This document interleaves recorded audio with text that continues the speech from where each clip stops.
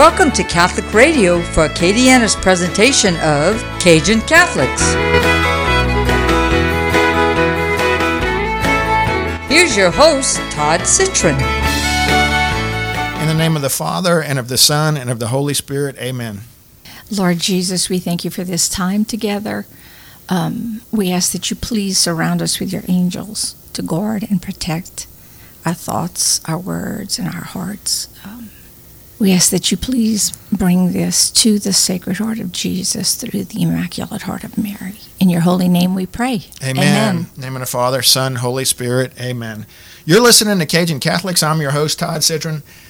Just very honored today, a long time coming. I know Laura and I just met today, but welcome Laura Lahe to the show. Oh, thank you. I'm so happy to be here. Yeah, so we have a lot of mutual friends and some that have been on the show, and they've spoken so highly of you. And again, I know a lot of our listeners are going to know Laura, but tell us a little bit about yourself, Laura. Oh, okay. I was born and raised in Ville Platte. I come from a family of 8 brothers and sisters. We were 4 boys and 4 girls. I was the oldest girl, so I feel like I was doing youth ministry for all my life. I graduated from Sacred Heart High School in Ville Platte. Go Trojans. Yes. And God led me here to Lafayette, Louisiana, and I just love this place. Oh my gosh. You are a true Cajun Catholic, and I have to tell a brief story. I coached youth girls basketball, and we played Sacred Heart of Ville Platte, and they're like little professionals. I mean, these girls tore us up. It's like a little basketball factory over there. But I know they also have a deep faith, and is that where you would attribute some of your faith from your youth? Oh, absolutely, absolutely. I'm one of those girls, and from what I understand, I might be one of the in the minor voting area, but I loved my nuns. Oh, yes. And listen, they were rough sometimes, really rough, but I guess with personalities like mine, they had to be. So yeah, that and my grandparents. Share some stories of some of the nuns that you remember and what you remember growing up.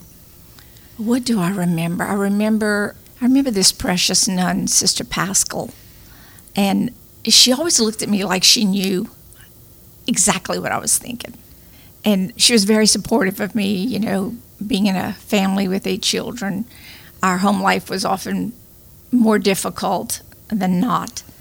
And she would always slap me on the arm and say, "Don't you worry, girl, I'm praying for you. I know what's going on." Mm-hmm. And I always figured, how'd she know? Is she a spy? But such fun memories. And I was terrified of Sister Mary Charles. She was as big as a flea, but she was our principal. And I remember sometimes I felt like I couldn't catch my breath when she was walking nearby. Mm-hmm. And do you know that when she got sick, she had cancer, and I got to be her nurse. Oh. And I said, "Sister Charles, look," I said, "all your prayers worked." I said, "I'm okay." So many of us are okay. So, yeah, we had some funny stories, nice. Some good stories. Do you feel like God led you to be a nurse? That was your vocation?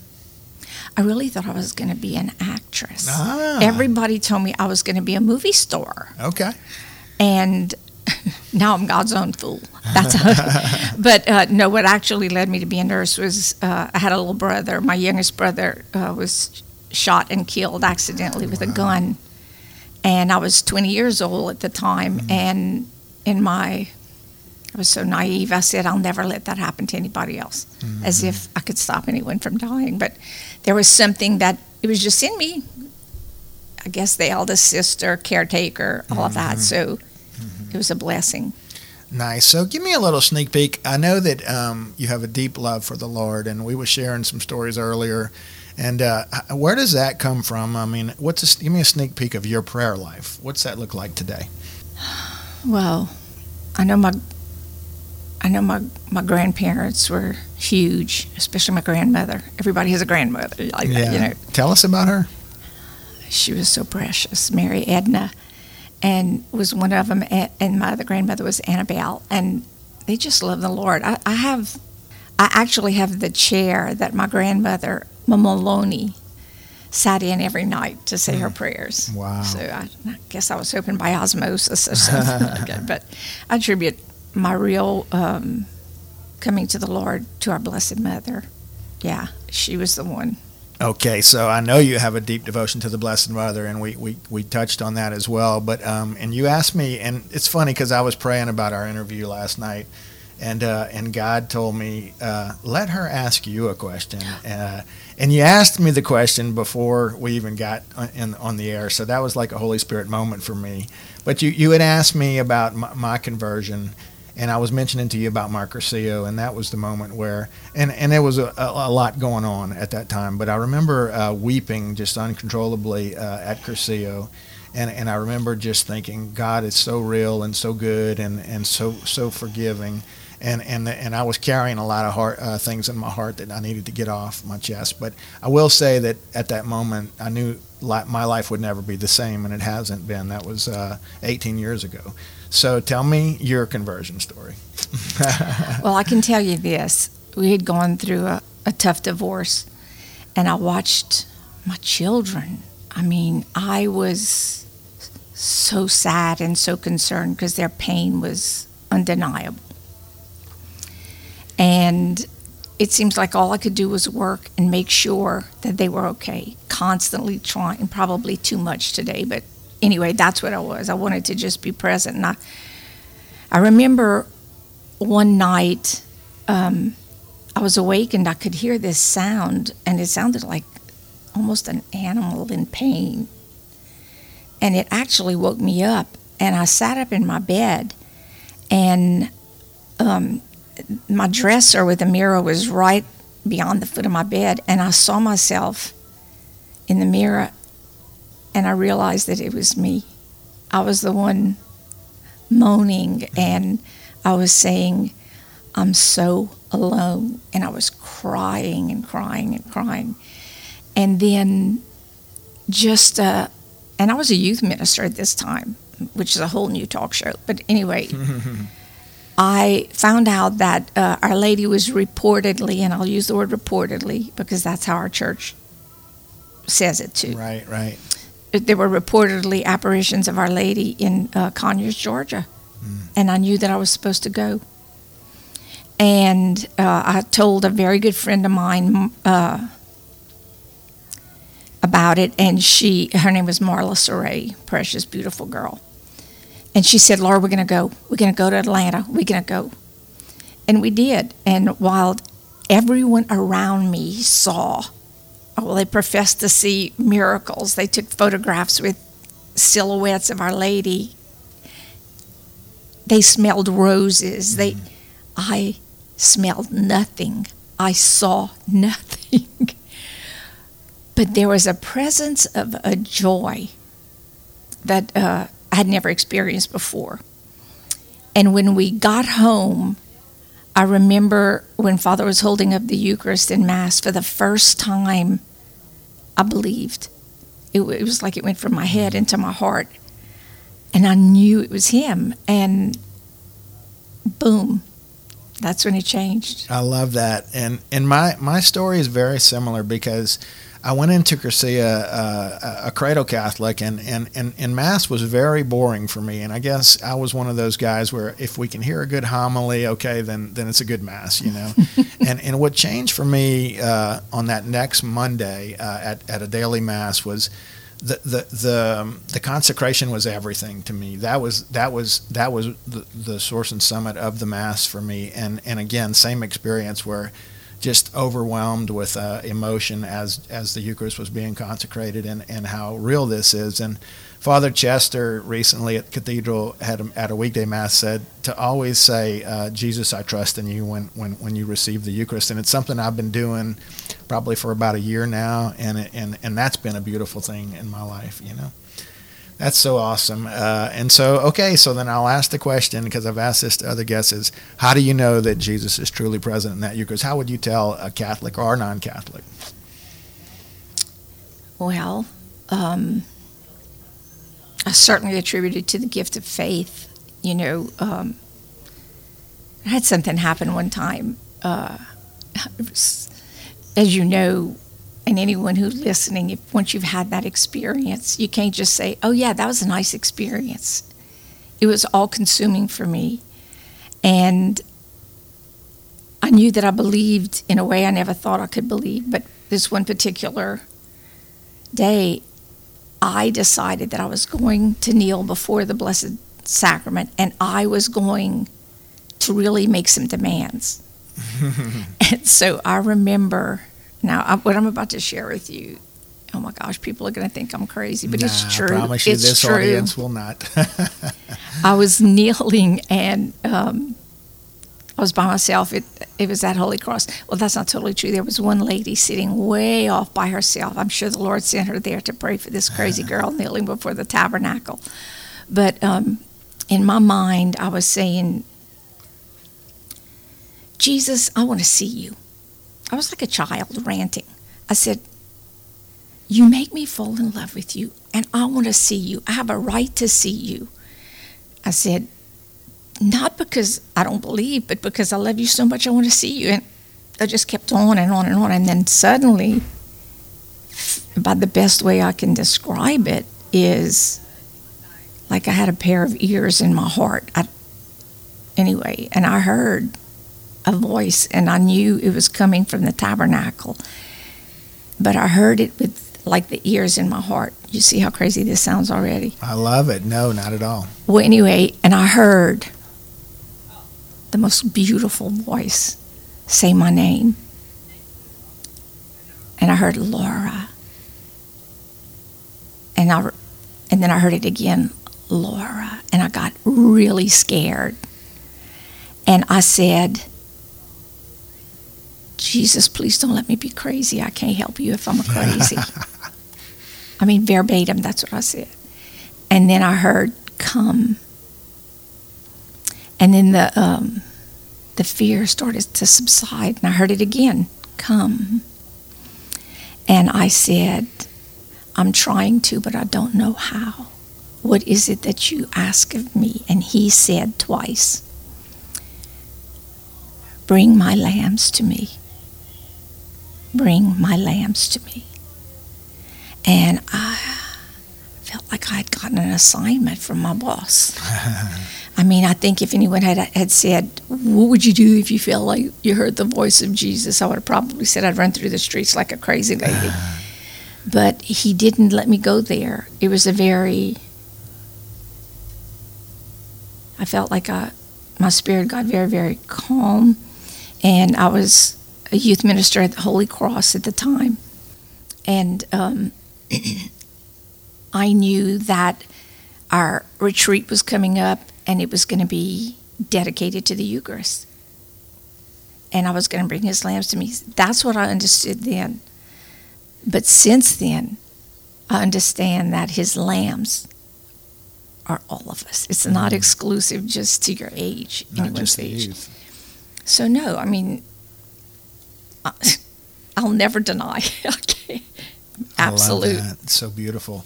I want to remind our listeners, you're listening to Cajun Catholics. Today's guest is Miss Laura Lahey, and she's providing us with some beautiful testimony. And I have a piggyback story for you because the Holy Spirit gave me a similar wink.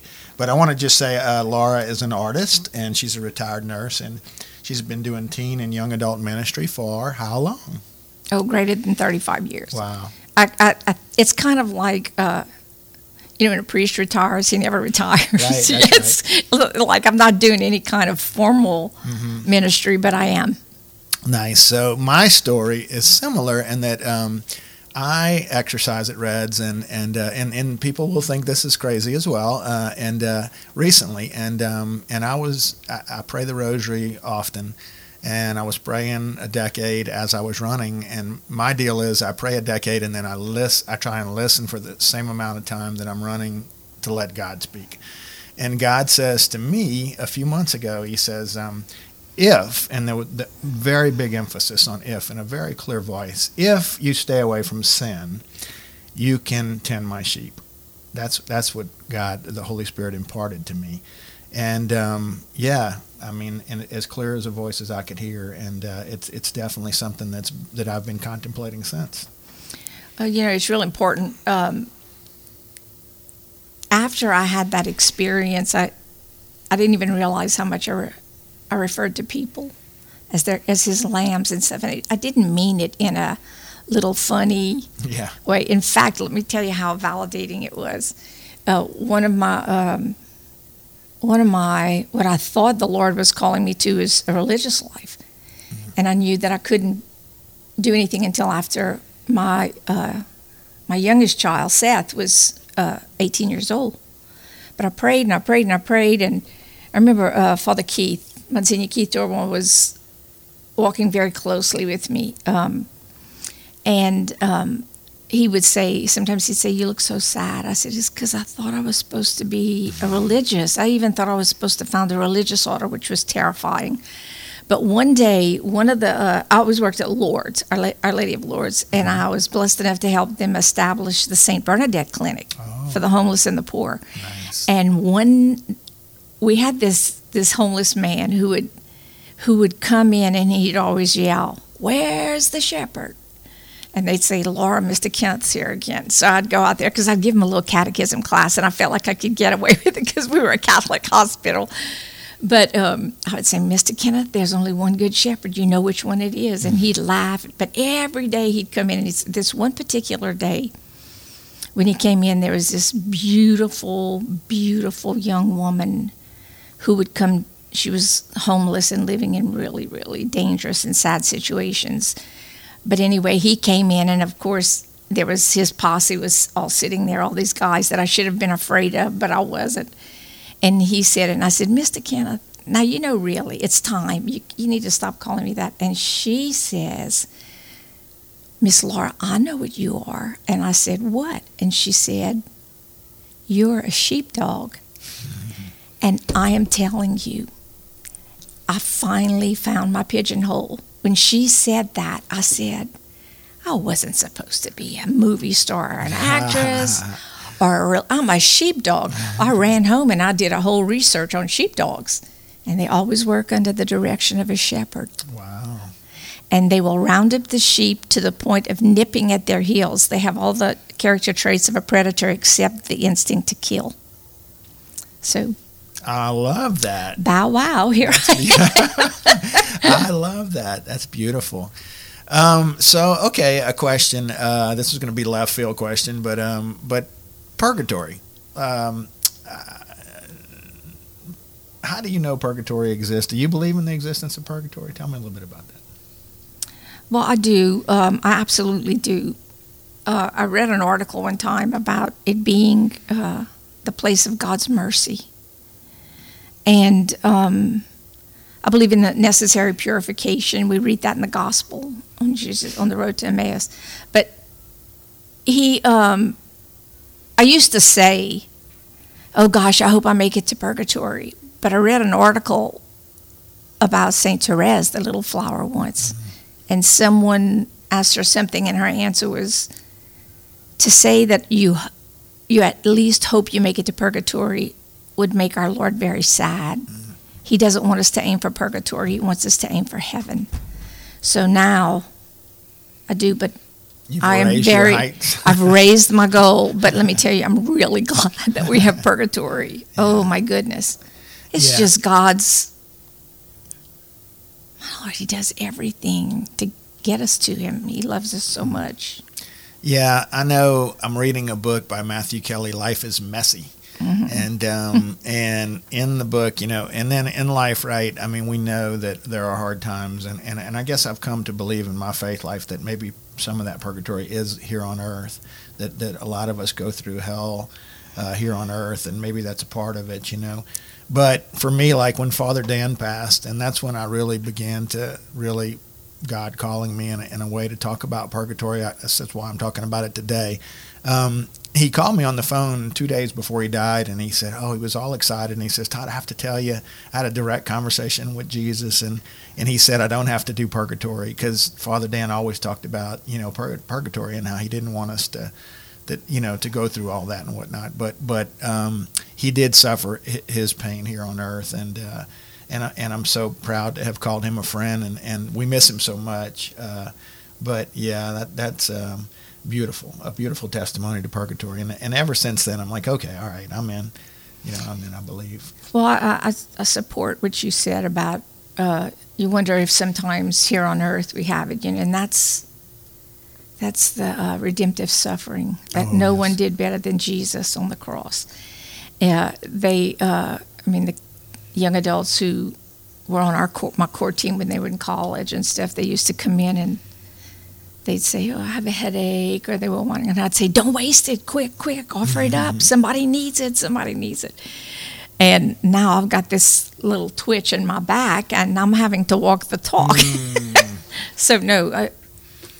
Okay, so we wouldn't be remiss if we don't talk about your teen and young ministry, your young adult ministry. Cajun Catholics, you hear that name, and I'm sure you've taught quite a few Cajun Catholics. What comes to mind? Maybe a particular youth individual that comes to mind when you think of Cajun Catholics that you taught? When I think of them, I immediately, I owe them so much. I've taught them, but yes, they have taught me. Oh my goodness. When I think of how the things they had to put up with me, because youth ministry was really kind of new to this area when I got here, and had a wonderful brother, Mike Keefe, Dan Jurg, Becky Trumps. We all kind of walked that walk together and discovered. And I feel like, in fact, I was telling this to Kim Boudreaux the other day. I said, when I think of y'all, I always want to apologize. I always want to say, I'm so sorry. I know I drove y'all crazy. I learned so much from them. They taught me how to be a good leader. I saw God work through them and the fruits of the things that we tried to do. And then now to watch them today go and do what you're doing, and God, it's powerful, and all of those people that you mentioned are superstars when it comes to Cajun Catholics and in Lafayette, and they all point to you. That's why we're here today, because so many of them have pointed to the sheepdog, but really for they have really accredited you with a lot of all of their spiritual success. So that's why I was so excited for you to be here today. Well, I think I gave them permission to screw up with a lot of things, and the Lord can still work through you. No, they're amazing. Oh my gosh, they are. They are. I mean, Catholic Charities and just so many different things. And we mentioned you didn't know my mom, but, Mom started the Monsignor Segura Center and FoodNet and Faith House. And so many of the organizations here in Lafayette, which obviously became Catholic Charities. And, Mom had a similar experience. She wrote a diary every day for 40-plus years. And I had the privilege of inheriting that. And I've read a lot of them, most of them. And she speaks of her experience in the Adoration Chapel in St. Louis, in Kansas City rather, where Father Fidelis and Father Fry sent her to learn how to do the Cursillo, and Mom started the Women's Cursillo. And it was out of an experience with the Blessed Sacrament where she felt just consumed by the power of the Spirit in the Adoration Chapel. And she described it as if she couldn't move or breathe. It was just so consuming. And it touched me. She wrote a lot about what she ate in the evening, which wasn't that interesting. but every so often she shared her spiritual experience, which I love, and it's inspired me to write a diary. Do you do that? I do have some journaling. Yeah. Oh yes, and a lot of things in my journal are about my children, because we talk about young adults and stuff like that. When I think of my beautiful children, Maria and Seth, they're the ones I still say, Jesus, please, anything and any way that I ambushed them or helicoptered them or whatever with this new faith that I didn't know what to do with, just bless them, because I learned so much from my two children. And so, and by now I really believe that, because we can now laugh at some of the stuff, know. But I watch them. I watch the way that they mother, watch the way she mothers, which I think is so beautiful. And Seth, oof, that's the one that really kept me on my knees. Yeah, it's a recurring story with Cajun Catholics and that have a conversion experience as an adult, which most of us do, I guess, and then you go back and you want to share this with your children, and you do. You can scare them. I can so relate to what you're saying. You've got to contain yourself in many ways, because you just want them to feel what you're feeling. And then they think you're crazy. Oh, I can tell you one of the most horrible things I did. I remember that Maria was in high school. And I can remember when I first had this, she said, "Oh, Mom, I'm so happy for you." And by the time, it ain't going away. It's getting worse, Mm-hmm. But bless her heart, one time, I